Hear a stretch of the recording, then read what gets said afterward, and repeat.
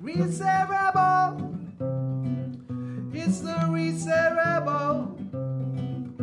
It's the Reset Rebel. It's the Reset Rebel. Coming to you every day. Welcome back to the Reset Rebel podcast with me, Jo Yule. And today we start the episode in a very beautiful lookout position in the top of the hills of San Juan. And after the beginning of tourism in the early 70s at the island of Ibiza, agricultural activities were mostly abandoned. We talked about that on the episode just 2 weeks ago with Scott Gray. And little by little, the terraces were overgrown by pine trees, which we can see in abundance where we're standing right now. After a huge fire in May 2011, almost all those pine trees and junipers situated on this property were burnt. And they discovered many ancient dry stone walls and decided to begin that cleaning process of the terraces from the debris of the fire. So today I'm joined by owner of BlackNose Wines, Mr. Peter Lehner. He owns BlackNose with his brother Tino. And we're going to just have a little chat today about the creative process of making wine, the tending to the land up here, which is just goes on and on as far as the eye can see. Obviously, we're going to discuss the fire. And we're going to talk about Peter and Tino's journey to living on Ibiza. So, Peter, thank you so much for making the time to invite me up here to this stunning part of the world. A pleasure for me to receive you here up on our hill. Tell us a little bit about, when you first got your hands on this gorgeous piece of land. Yeah, initially this hill was used by many hippies. They came up here before we built the house and meditated, made their parties, music and stuff like that. So it was already at that moment a hill that was appreciated by many people. And so when when my brother at the time was offered to buy this hill or this property, he was right to seize this opportunity. And after a few years, then he built the house, and since we decided to share it, and we are really happy up here. The views are amazing. You can see, the sea almost 180 degrees down here. You can see it on the other side. Back in the house, you can see the sunsets.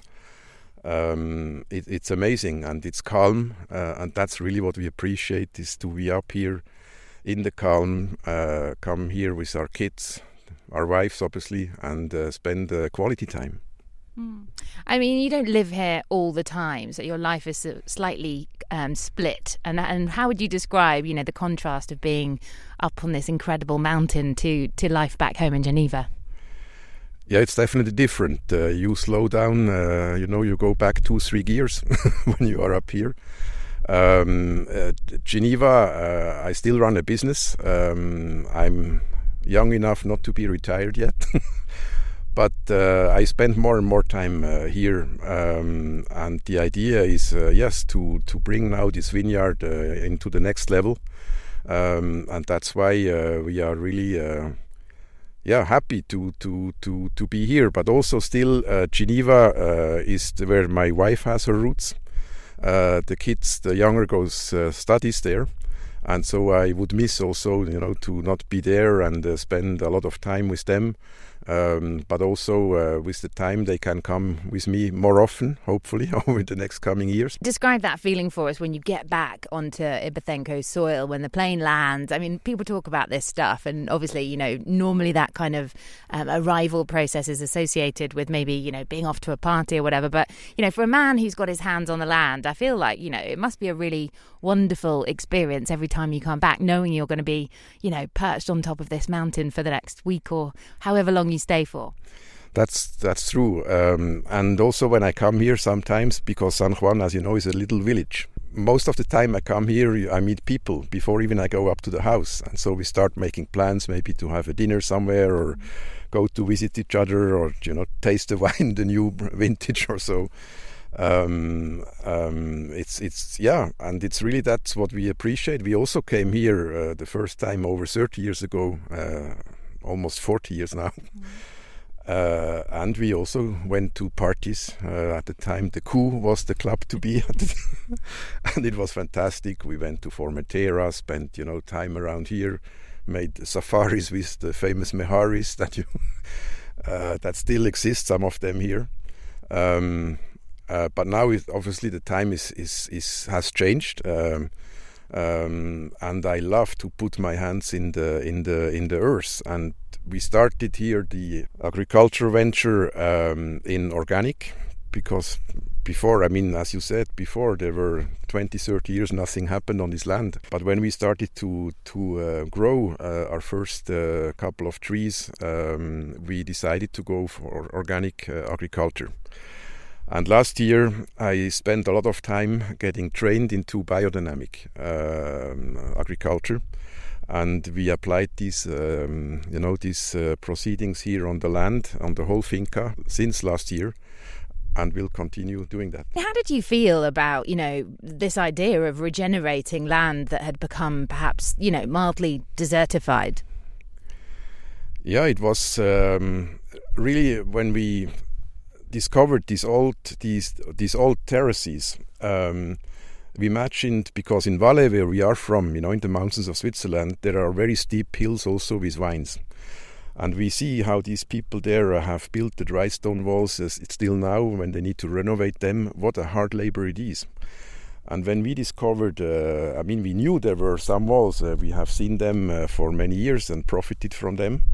But when we have seen how many walls we had not even conscious that they existed here, and the number of days and months is that the people have invested here to build these terraces at the time without any machinery, nothing, we thought it was just respectful not to let the pine trees reinvade all these terraces. And that was really the driver for us to think about what to do then. Not just, to clean them with a tractor every year. That's not sustainable. But the idea was really then to do something that makes sense. And knowing the history of wine on the island that goes back, thousands of years, I think it was almost logical, even if for us it needed a lot of time of reflection. It was almost logical to do something in wine and olives. Why Ibiza though? You talk about this idea of back home there's these rolling green hills and there's wine creation there. But what was it that drove you to start that journey here? Honestly, it was opportunity. It was that we had this place, because at the time we did not think about doing wine when we came here first. It was really the fire that created this opportunity and opened our eyes to something interesting. So we went to see many projects in climates that are similar to here. And we got also very good consultants that helped us, starting with analyzing the soil. Is it suitable or not? It's a kind of conglomerate. We can look at it on the other side afterwards. So the soil, the climate, we also have water, which we analyze to see whether the salt content, for example, was not too high, because that would not work. And so, yes, everything was positive. And when we planted, then we needed to irrigate the plants quite a bit for the first 2-3 years. And now maybe we do it 2-3 times a year. And so not to just take out this scarce commodity, which is water, of the soil, and do a kind of football field. We decided to construct quite a number of tanks, and we capped the water from the roof of our house, from a terrace in front of it, which is quite large. And these tanks enable us to have at least a quarter of our annual water needs already in store when we start in spring with the winter rain. And then over the year, as I said, the new plantations, we have another one over there with white wine, Giro Ros from Mallorca. This still needs some irrigation, and more regularly than just 2-3 times per season. I mean, I want to get into the wine making process shortly because I really know nothing about it. So I'm very excited to hear the story. But, when you first got here, take me back to when this fire, you said this kind of created the opportunity. Like, tell me a little bit more about that. Yeah, so we were both of us in Switzerland, and we read about this fire. We immediately called our friends here, our neighbors. Most of them were evacuated. One or two, they decided to stay despite the evacuation order. And I checked whether, the next flight I could come. And they told me, no, don't come now. You cannot get to the house, at least for a few days. So we will give the green light as soon as the situation is under control, because it was a huge fire. I mean, you cannot underestimate it. It was, I think, 1,300-400 hectares that burned up here, which is 1/3 of the whole forest in the north of the island. And so to bring this fire under control with the very windy conditions they were prevailing at the moment was a lengthy exercise. But they did a fantastic job. The bomberos, they managed to preserve all the houses. I think not one single house was really burned. Maybe some of them affected a bit, but and we could see the last rows of the olives. The exterior side was completely burnt, and the other part was still green. So the fire came really close to our house. And so after 1 week, I contacted again a friend here, and he told me, yes, now it's open, we can get to the house. So I took a flight and came here. And behind our house is a little forest, really a small forest with old and big pine trees, and the soil was still smoking. So it was, I was there with a water hose to extinguish the last smokes. And I then started to walk around, and I saw all these trees that were gone, and huge holes with the roots where you could really follow where the fire entered into the land, following the roots. It was really a very, very horrifying scenery I saw there. And honestly, at that moment, the only thing was to say, okay, we have to see what happened. So I checked everything. But indeed, except, as I said, these olive trees, none of the things we had planted or the house were really affected. So I was, from that point of view, a bit relaxed. It was still smelling a lot of smoke. It was not a nice taste we can smell of the garlic, with rosemary and stuff like that. It was really a horrible smoke with this wet from the fire extinguisher. I mean, from the water they dropped on it. And so I think the idea to do something was at least, it took us at least 1 year to even think about an idea. The first thing we really did was to walk around, then be amazed about these terraces. After a few days, we went through, and everywhere was smoke, and you had to be careful not to melt. I think some of the shoes are still, you can still see that. I can still see the smoky remnants on the soles of your feet. I mean, that must have been really shocking. And I remember, I spent a lot of time in the south of France as a child, and I remember those big forest fires that used to happen there. And it is terrifying, particularly when it's your home has gone up in smoke. And you said that you actually arrived here and you saw smoking embers in the soil next to your front door. Yes, that's really something I wish nobody to see, because it's even the first night, I was still thinking, it was, of course, it was extinguished. So, but for me, I'm not used to a situation like that, and I was a bit frightened whether it could start again or not. But they reassured me the next day when I spoke to someone. They said, no, that's gone, that's finished. And then we started to walk around and assess the damage also in the nature. We also drove some caminos to see how it was, and really, it was the amplitude of this fire was just flabbergasting. It was huge. After a few months, we started to think, okay, now what do we do? And we said we cannot leave these trees lying around, so we started to clean the terraces with big machinery, so to take away the debris. And We also decided at that moment, because we wanted to reutilize these terraces maybe for something else, not yet knowing that it was going to be for wine.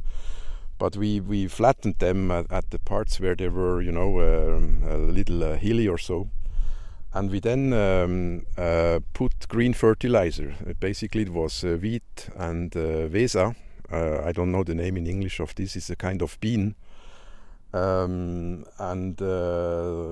this for 1 or 2 years, which made all the rabbits in the neighborhood very happy, because they had a lot of food to eat.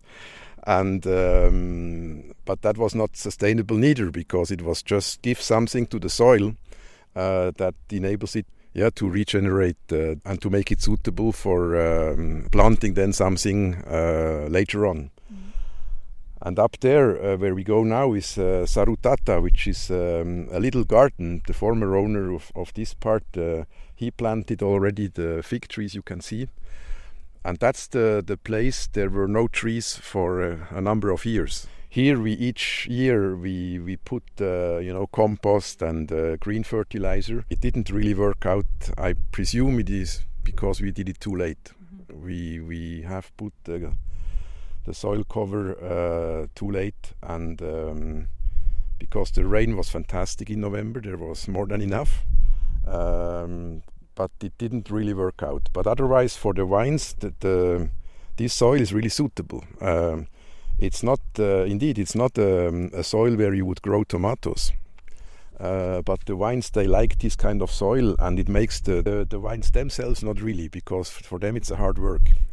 But when the wines need to work a lot to get to the water and to get the nutrients out of the soil, that means also this is reflected then in the quality of the grapes, and that's what we aim for, is really the grape.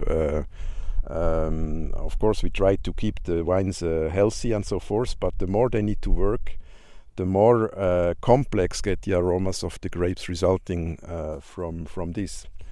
And so that's what makes this land really suitable. And I think you can also taste it when you taste the BlackNose. Why did the pine trees take over Ibiza? Yeah, probably they were already here before even the people came, the farmers came, or the people came and made these terraces. I think these were probably one of the first inhabitants, if I may say so. But the fact indeed that they invaded all these terraces was simply because the agricultural activities had been slowed down to almost nothing. And now in the recent years there are more and more people reinvigorating agriculture with sustainable agriculture, revitalizing the soil, and doing sometimes also very original projects. So I think, yes, they are part of Ibiza. They belong here. It's also in the name of the Pituses now. So I think nobody wants to have them gone. And that's why also they treat those trees regularly against this disease that killed a lot of forests in the south of France, which I don't know the name in English. It's called the La Chenille processionnaire in French. You know how the name in English? Or and so before it has so many legs, and it's called processionnaire because they follow each other, and there are huge lines of these things. And they go up to the trees and make a nest, and within a few days they can eat the tree, and it's grey, and it's dead because it cannot regrow the branches. Yeah, now the how do you call these little things in green? The pine needles. Yes, the needles. Yes, they cannot regrow the needles. And that's horrible. I have seen some of the pine forests in France, and it's not nice. And that's why now they treat also here. I always, when I see the plane coming, I always tell them go away and don't drop your stuff on the vineyard, which obviously they don't. But they get very close. Yeah. I mean, there was a lot of that going on not that long ago, and I thought it was to do with the mosquitoes when we saw the planes coming. It's happened a few times. You see it in the paper and you obviously hear it coming from miles away and you think, what the hell's that? Yeah. No, that's really against this chenille processionnaire. You have to see what is the name in English, no? I'm fascinated. It sounds like these little centipedes and caterpillars and millipedes that are kind of invading the Proteus and the pine trees here. So Peter's just on his phone checking out the name. It sounds very good in French, but everything sounds good in French, let's be honest. Yeah, it's called processionary caterpillar. See, I did say caterpillar. I'm quite glad that I was right in some capacity. Processionary caterpillar. Yeah.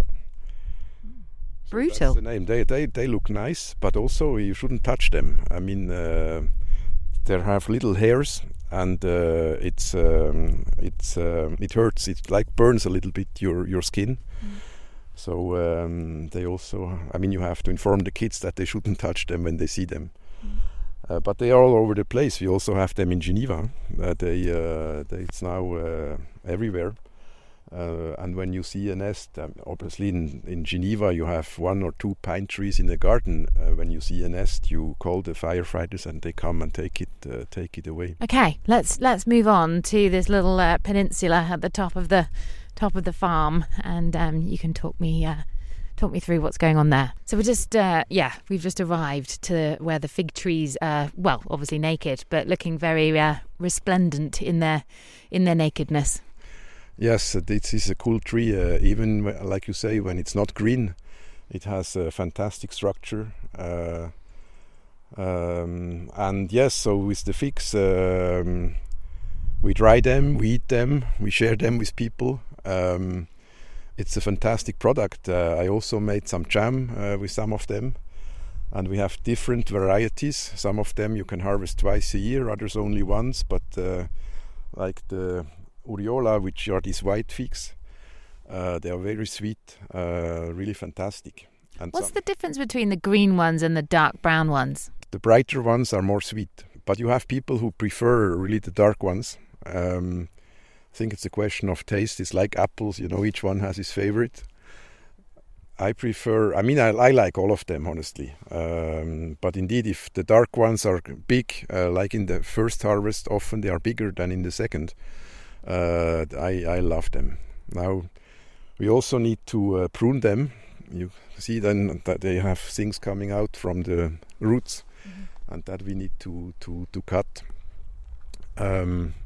But it's a fantastic tree, and this tree needs really nothing. I mean, for zero.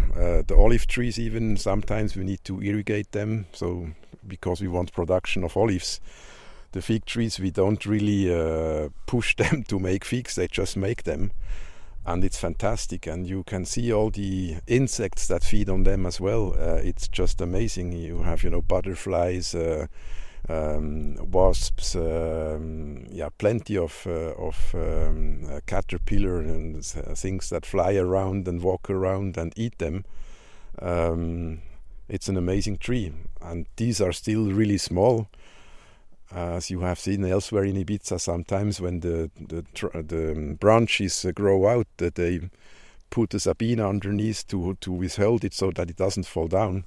But they do really well. And here, as I said, they have been planted maybe now 20 years ago, without water, nothing.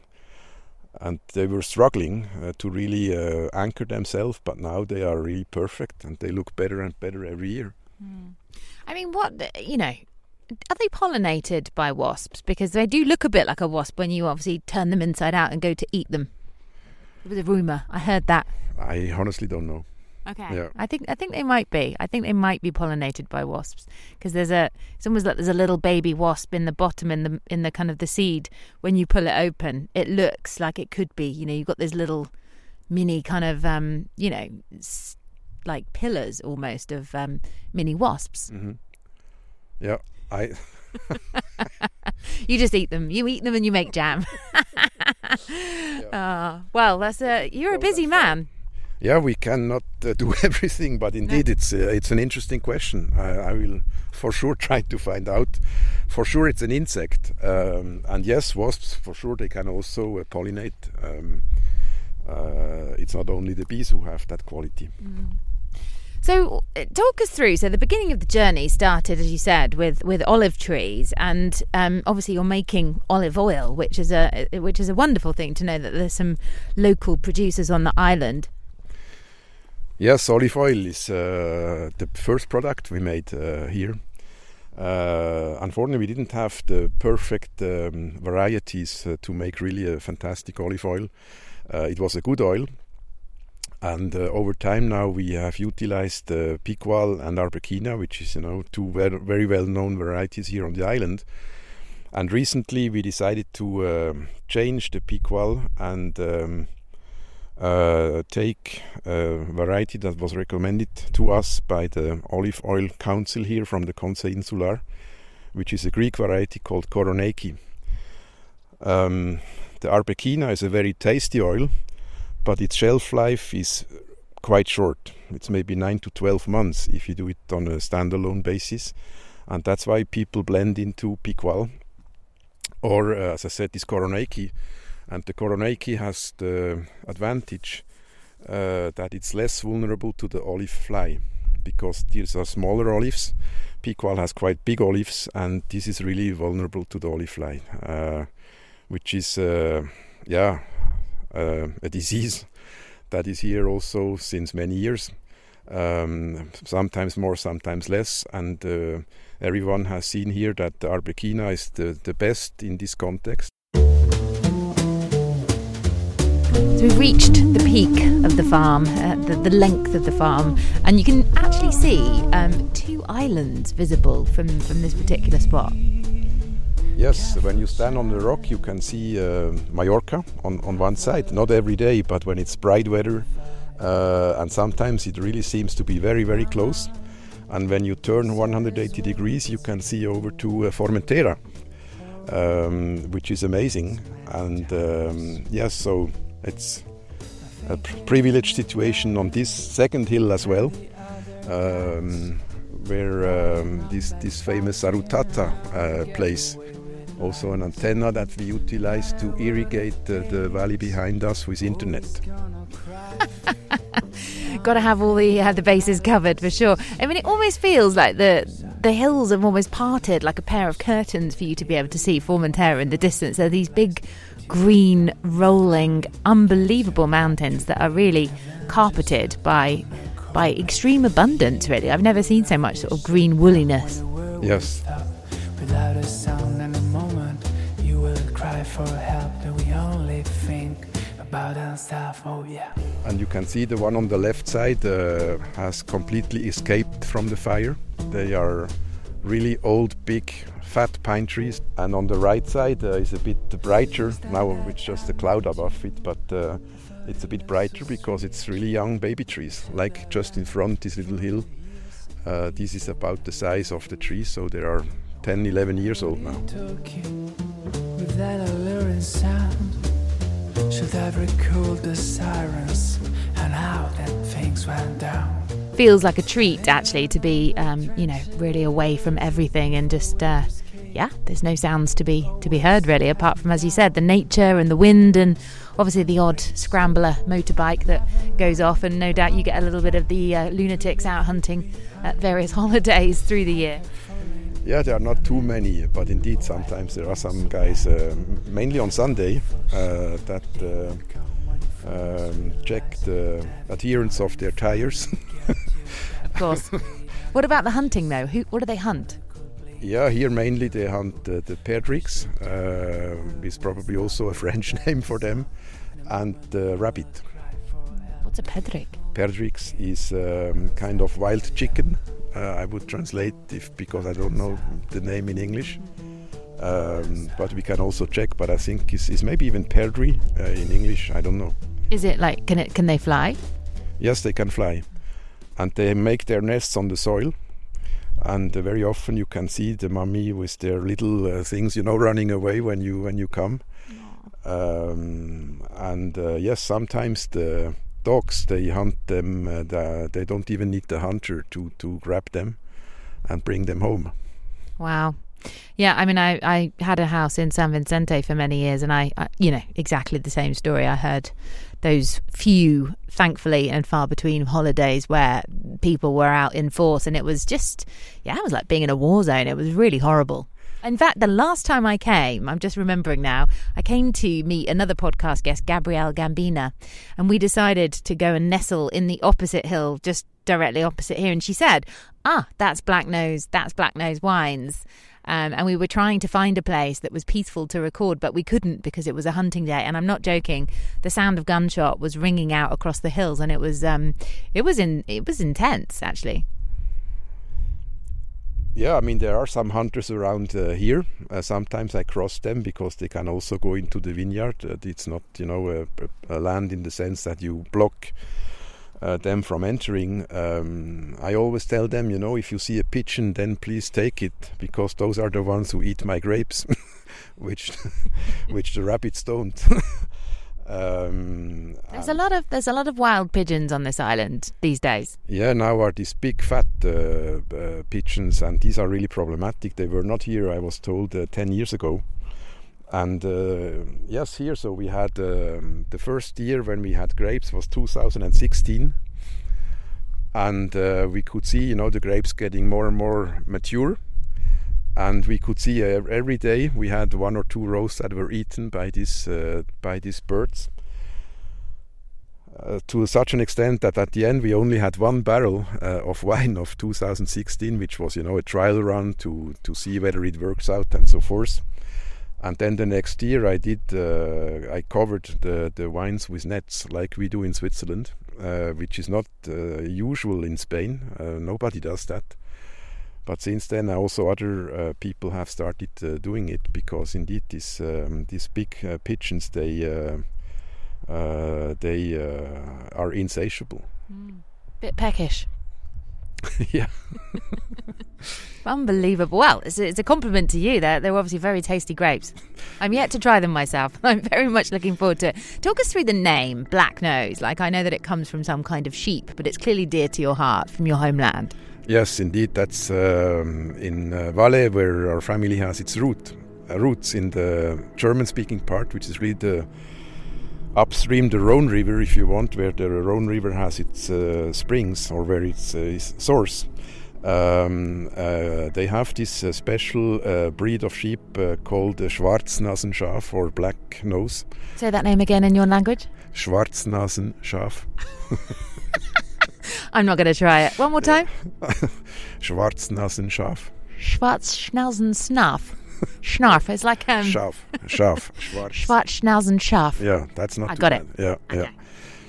And so I don't know why I have this name BlackNose in my mind for many years, and I thought one day I will utilize it for something, and it happened to be now this wine. But you didn't want to call it Black Schnauzenschaaf. No, I think that would have been a bit too exaggerated.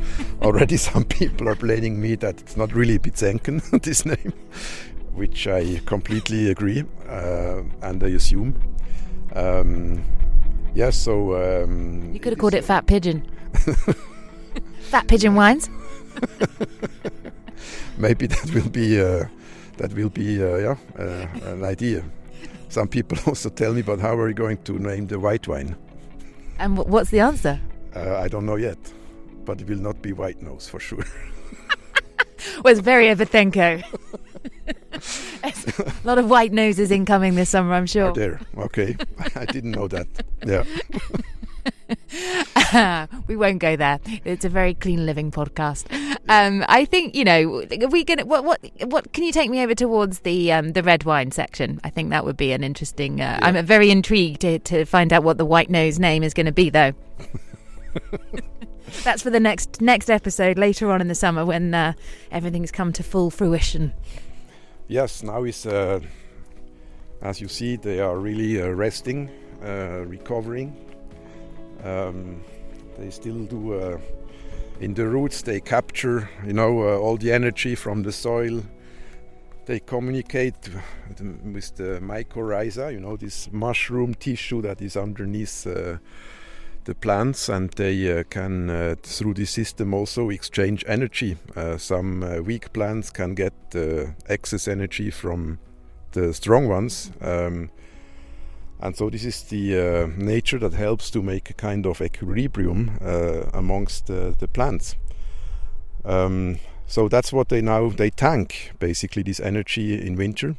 And when then the first things are sprouting, then you can see all this energy coming up from the soil and really shooting into the vine. The vine is a liana, at the basis, so it can get meters, and if you don't prune it, it can get very, very, very, very long. And it's a fantastic plant. How do you know about this mushroom tissue that you just mentioned? Because I watched, Fantastic Fungi, the film about exactly that topic, and I found it unbelievable the way that the communication is spread far and wide. Yes, it's an amazing discovery they made a few years ago, and many years ago. But some people probably didn't believe in it. But today it can even be proven. As you said, this film, maybe it's not that one I saw, but it can now be really demonstrated how these things work, and that it clearly works. Now, of course, you have always examples who show the contrary. This probably is not connected to the mycorrhiza, that's why it's a weak one. But in general, these things really work, and through the biodynamic treatments we make, for example, when we do the preparation 501, which is the manure in the cow horn, that you let 6 months in the soil in winter, and then in spring you take it out, and this manure has messages to communicate to the soil when you spray it, even in a small doses. This is one of the stimulators of the mycorrhiza systems. That is in biodynamic agriculture, it's an integral part of it. But indeed, the more and more also conventional farmers, they know about it, and they utilize. Sometimes even you can inject mycorrhiza directly in the root system to stimulate. Define the difference between organic and biodynamic farming. What's the difference? I think it's not a big difference. The biodynamic goes in a bit further in the sense that it also takes into consideration the environment, the stars, the moon, which also the old farmers hundreds of years ago already they knew when they had to put the seeds in the ground, often linked to the situation of the moon. And so biodynamic is indeed it's a kind of idea that has grown over the years, and each one who is in biodynamic basically on his farm, he tries to implement his idea and to create a kind of self-sufficient environment. Ideally, we would have also cows to have our own manure and stuff, but you cannot have I cannot have everything up here. That's for sure. So but I also believe that you can share things with other people who make these products, these preparations. That if they are well done, they can be utilized by others like us. And do you collaborate with local farmers on that particular project?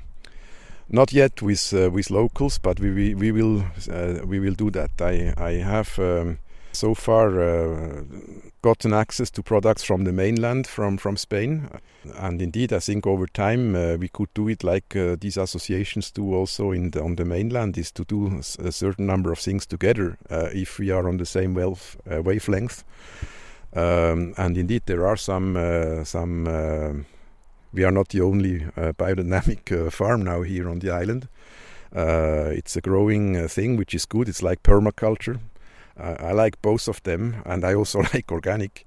So I'm a bit cherry picking from the three of them and try to do the best out of them, and take what really I think is the most sustainable one, and which is really bringing to our activities the best benefit. I'm expecting very big things from this wine, Peter. You're you're bigging it up here. I'm looking forward to this. Let's wander back towards the was it the Cabernet Sauvignon? Yeah. And see what you can tell me a little bit about that creation. I mean, before we get there, I'm just interested in, you said that you had absolutely no plans in your head to make wine. I mean, how was it to start out on that journey? Yeah, so basically we also in this respect were working with consultants. The company, I can name it, is called Global Wine in Switzerland, and they have done quite a great number of projects, so-called grassroots projects, we would say in the mining industry, where you basically start a project from zero. And so it goes, like I said initially, from the soil analysis, water availability and quality, and so forth. And then you say, okay, if everything you can tick all the boxes, you can then start thinking, okay, what kind of wine, if you do wine, would you like to grow? And so normally, I think most of the people, they do what we have done, is to say, what kind of wine do you like? And I mentioned the Rhone River before in Valais, but as you know, this goes down to Marseille and joins the Mediterranean. And along this Rhone River, in Switzerland grows a lot of Syrah, but also in France you have this famous Syrah in the region of Lyon, and it goes down to the south. And there is one wine particularly that I like a lot, is Châteauneuf-du-Pape. And so that's a bit the inspiration we had, and then with Global Wine we decided what kind of varieties we were going to grow here, and Syrah obviously was really set, that was fixed, and was really important. And over time, so we fixed our varieties, and then in the winemaking process we try also to orient us on these things we like, and that's how we ended up doing BlackNose, which is, yes, one can say a bit Rhone style type of wine. Nice. I mean, I guess the options are reasonably endless in terms of where you could have gone with deciding exactly what kind of style of wine that you're going to create. So that's just interesting to know how that idea got born and how you kind of figured out what it is. I mean, how many different types of vines are there that you could have selected to actually install in the growing process? Yeah, there are quite a big number. There is obviously also, indigenous wines, whether it's from Ibiza or Mallorca, also maybe in Catalonia, and it's possible that we orient us with more local varieties maybe over time. With the white wine, that's what we have done. Instead of taking a Chardonnay or something like that, we could have taken also a Malvasia, which is also a local variety, really nice white wine. But we wanted something a bit special, and when we tasted this white wine from a winemaker in Mallorca called Tony Gelabert, he is one of the guys who utilizes this variety Giro Ross, and that's really a fantastic, complex white wine, and so we decided to go for that. Mm-hmm. And hopefully in 2-3 years we can taste it. Hopefully. That sounds like an awful job that you have there, having to try everything that you make before you can put it on the market. I mean, that must be obviously, as amongst many other parts of the job, which walking around the land here is just, it's just breathtaking actually. But yeah, I guess actually when that winemaking process is finished, to be able to sample, or get high on your own supply Must be a pretty nice part of the process to sort of celebrate what looks like incredibly hard work. I mean, that, you know, your worker just left that was pruning these trees, and there's a lot of trees. That's a lot of work. That's true. And yes, the problem basically we got was that when we had so much wine that we couldn't drink it alone anymore. What an awful problem to have. That's when we needed to think about, a name, a brand and stuff. But it was obviously a good problem. It's a challenge. And we are happy so far how we succeeded. The name is now accepted. There are for sure still people who think we could have chosen another name, like every brand. But we are really happy with this project here, how it goes. And the beauty of it is still that we, with the 2018 that is now on the market, it was only our second vintage. And the grapes, the vines, they get better every year. I think they start to doing their best grapes when they are about 10 years old. So this is still to come. We planted them in 2014. So we are getting closer to better and better and better wine. But we are happy so far. We got, I don't know whether you have seen that, a few weeks ago, Chances Robinson gave us 16.5 points for BlackNose, which for a second vintage I think is not too bad. So it's a reconnaissance of the work that is done in the vineyard, and certainly for sure also in the bodega, where also the team from Global Wine is doing a fantastic job making our wine, which is done in Sakova, as you probably know. Yes, so it's it looks simple, but the winemaking is quite a complex thing, and you are also as it's agriculture, exposed to the nature, to the elements. And last year, for example, here in this part of the vineyard, we also got hail in June. And so it was a shock for me, because I didn't know that there could be hail on Ibiza as well. There is for sure hail in Switzerland, and sometimes it damages complete harvests of grapes. But here it was in an early stage, and so some of the berries just got hit by some of these hailstones, and we sprayed then valeriana, which is also one of the biodynamic elements, to cicatrize the grapes, and at the end we didn't have any loss, so we were fortunate into this respect. I mean, we've even had snow here once, so yeah, hail has been a very interesting introduction. I've never dreamed that Ibiza would have hail, not just any old hail, but really fat, big hail. I really got bombarded, actually, not that long ago. I was really shocked. With hail? Yeah. Yes. Where? In Ibiza. Okay.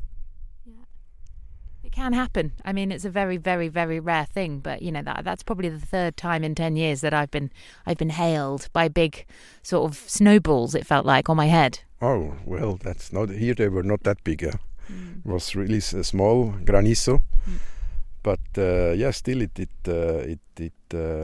makes damage. The fortunate thing is, that it's very local. That's in general. I mean, hail is you cannot see it, the whole island at once. So it's here. It was also maybe this part of the vineyard was hailed. Here down there was nothing. The sea around the Cabernet had nothing.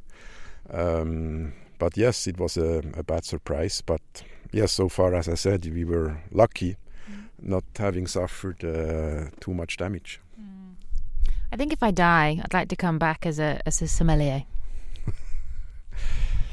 Yeah, that's a fantastic job. It's a passion, and it's. I think it's not a gift. You need to work hard. I knew a guy who was in Switzerland, who was world champion in this, the best sommelier, and he explained us in the École de Vin in Changin, which is the wine school in which I attended in part in Switzerland. And it's amazing. I mean, how much hard work he had to invest in this. He participated a couple of times to this championship, and he finished. I think once he was third, and then he was second, and a year later he won. But to make the progress between each time, he said it was really an incredible amount of work. He explained us whatever he has done. That's really. I mean, it's a job, but it's a passion, and it's like an extreme sport in the sense that it asks us. So you need to be so committed to taste every day so many different wines, to train your nose on plenty of different type of things, and you need also a fantastic memory, because all these things you need to record them, to store them somewhere in your brain, so that at the end of when you are really at the peak, the guy can say not only what variety it is, but where it grew and what hill, and maybe sometimes it can say the name. They can say the name of the wine, and that is blind tasting, and that's really something that's I admire people who can do that.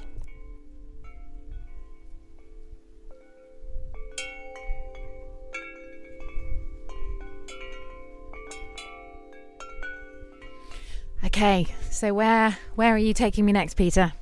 So now we go to our little bodeguita. What's that? It's a little experimental cellar I quickly built this summer because I got grapes from a little vineyard, and I didn't know what to do with these grapes, so I wanted to make a test and make my own wine for the first time. So not getting professionals doing it, so make a kind of artisanal house wine, and now we can go and taste it there. So something we do not grow here. This comes from the vineyard in Santa Ines. Let's do it. What the hell's that? That's Looks like a very large injection. Yes. Thank you, Peter. It's very kind. I'm not sure what that contraption is that sucks wine out of the barrel, but looks like a reverse injection of the best kind. It's really by, you put it here, and then you close it, and it stays. So try not to make too big mess.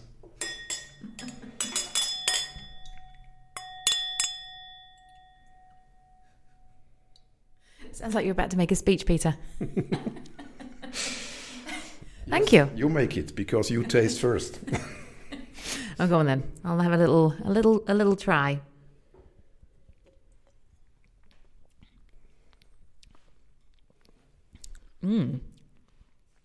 Wow. If that's your test run, I think it's pretty good. Really? You like it? I do. That's really, really delicious. I also haven't had a drink for about 2 months, so it does taste particularly really good. Yeah. It's a dry 2022 then, not a dry January, but you make a dry first quarter. Yes. I was having a little bit of a time out, but that's special. That's really not what I expected at all. It tastes like any other beautiful red wine I've ever experienced. No, it's fruity. I think it really, the Tempranillo.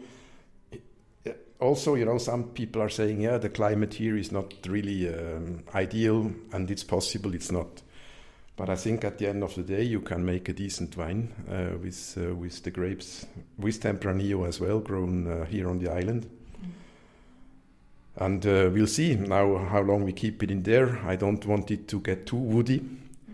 So maybe already in a month or two we'll take it out. But this is only for our own consumption. It's not for it's for the breakfast or something.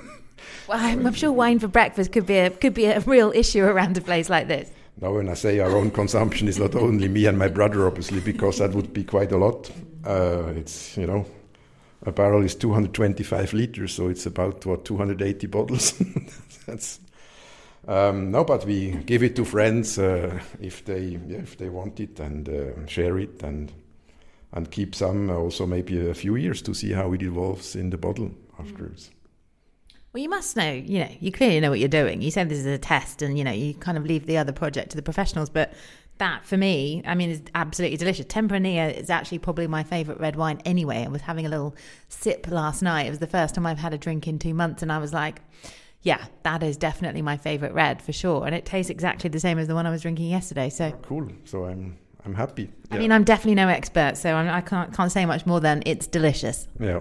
No, thank you. And I think that's how you have to appreciate wines, is of course some people who studied it, like you said before, the sommeliers and the professionals, they can give a name to plenty of tastes, and that's fantastic. But it's their job. These are professionals. And I think if we can already say, it has it's fruity or red fruit or black fruit, it depends. If you can, smell some essential things, whether it's a bit flowerish or, as we said, or whether the fruits are more mature or more fresh. These things you can determine, and depending on your taste, yes, you can then say it's a good wine, I like it or not. But this came from Santa Ynez. Yes. That's actually where I was walking around the almond blossoms not so long ago, and you can see that that's obviously a vineyard part of the island, and there are some winemakers there. So I'm it feels very serendipitous to be actually now drinking a wine from that area, because actually it's been on my list of things that I really wanted to do at some point whilst living here in the last 10 years. So that's the second dream you've made come true. I've now seen a tractor and sampled wine from Ibiza. Great. No, that's and indeed, as you say, Santa Ynez, which is surrounded by the crown. So maybe these are the crown jewels that we are drinking now. They do taste like them. In English, that's a very strange Cockney rhyming slang, which kind of means the crown jewels is like your testicles. Yeah, but you have a queen, not a king. Which is handy. But if they're the crown jewels, I'm into it. It's it's delicious. It's really, really good. Fantastic place there, and as you say, these almond trees.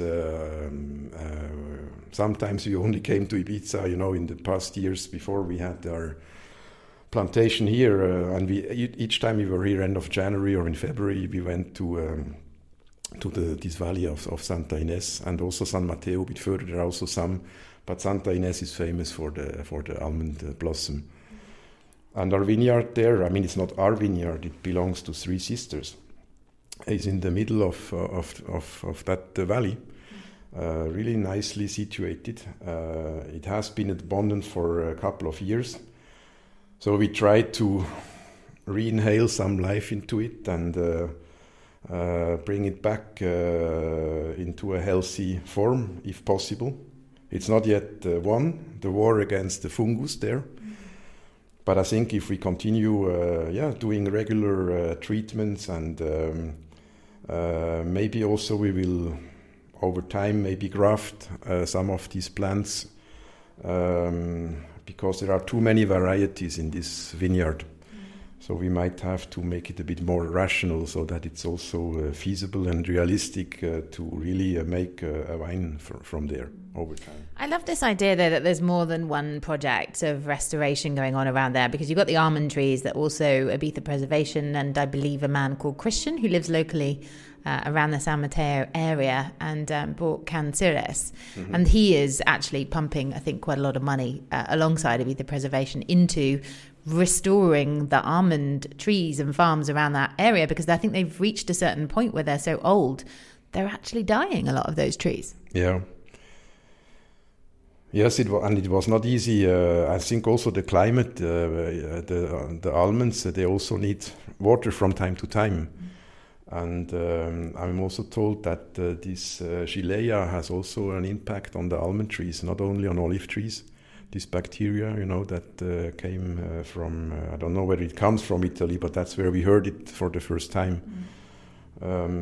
So yes, I think that's great that there are people who invest their time and energy and obviously some money to maintain the traditions. And the almonds here are fantastic. I mean, each time I only harvest maybe one bag because we have 2-3 trees here. But everyone appreciates them, and they are. I think if you look, whatever is around on this island, already what is here, you can do plenty of things with it. And indeed, if you are creative and you are ready to commit yourself to a project or to a yard or a land, you can do fantastic things. Okay, the final moment has come. I think we deserve a little cheers to celebrate this special occasion. Thank you. The sound of red gold. Really nice to have you up here. I'm really happy that you came, and you asked so many good questions to which I could hardly answer. Well, that's not true, but I'm sure we definitely won't be able to answer any more questions after we've sampled your beautiful creations.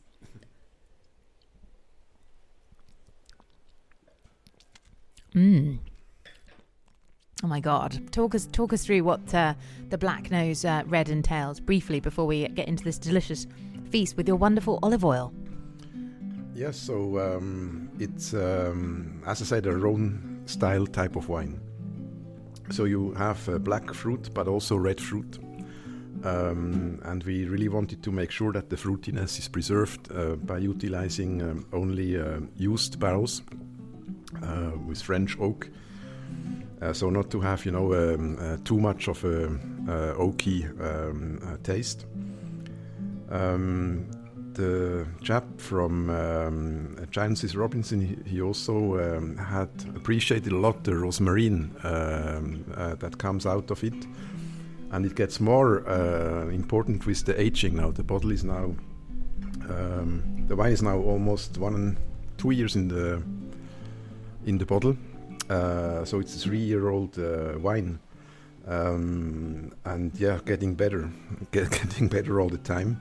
I think I will put some aside, even if we have not left too many. It's almost sold out now, this vintage, so I for sure will put a couple of boxes on the side to see how they evolve in the next couple of years. Normally the peak should be 5 to 7 years, I would say, from now. And it goes very well with, pasta dishes or kind of lamb, also really nice fish. You might say everything. But I think it's not a heavy wine that you would take to, a T-bone steak, for example. You can, but I would rather recommend it to white meat or, as I said, lamb maybe, or some lighter dishes. But it has a complex aroma. Also a nice color. It's translucent, and yes, I hope you and the consumers appreciate. I'm sure. I mean, it's interesting because I haven't seen that around. I don't know how many outlets have that across the island of Ibiza, but I will be definitely keeping an eye out for that beautiful label. And thank you so much. Just to finish, to say thank you for actually having me up onto this wonderful mountain. It's been a very glorious experience to find out more about winemaking. I'm definitely intrigued to know more. And it's absolutely gorgeous, actually, I have to say. So congratulations on your wonderful vintage. Thank you very much. It was a real pleasure, and enjoy the vegetables with our olive oil cascoche, aceite de Ibiza, which is a collector, because for the next 2-3 years we won't have any oil, because as you've seen, the plants are very young, the new trees we planted. So the oil we are going to do in the next 2-3 years is not even sufficient for our family. But hopefully in 4 or 5 years we'll be able to come back on the market with it. Yet another rare vintage. Delicious. Thank you so much, Peter. And yes, we will see you next Friday on the Reset Rebel podcast. Reset Rebel. It's the Reset Rebel. Reset Rebel. It's the Reset Rebel. Coming to you every day.